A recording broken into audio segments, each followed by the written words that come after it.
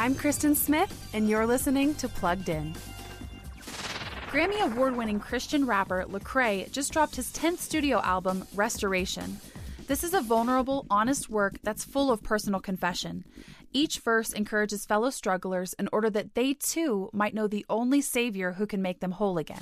You can pick a side if you wanna. You already know who I roll with.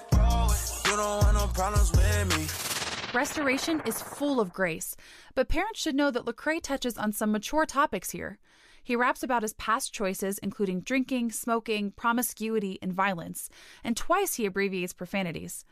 Lecrae's authentic struggles with sin in the past are plainly visible. Overall, though, his message of grace and forgiveness comes through loud and clear. For more on this track, visit us at pluggedin.com/radio. I'm Kristen Smith for Focus on the Family's Plugged In.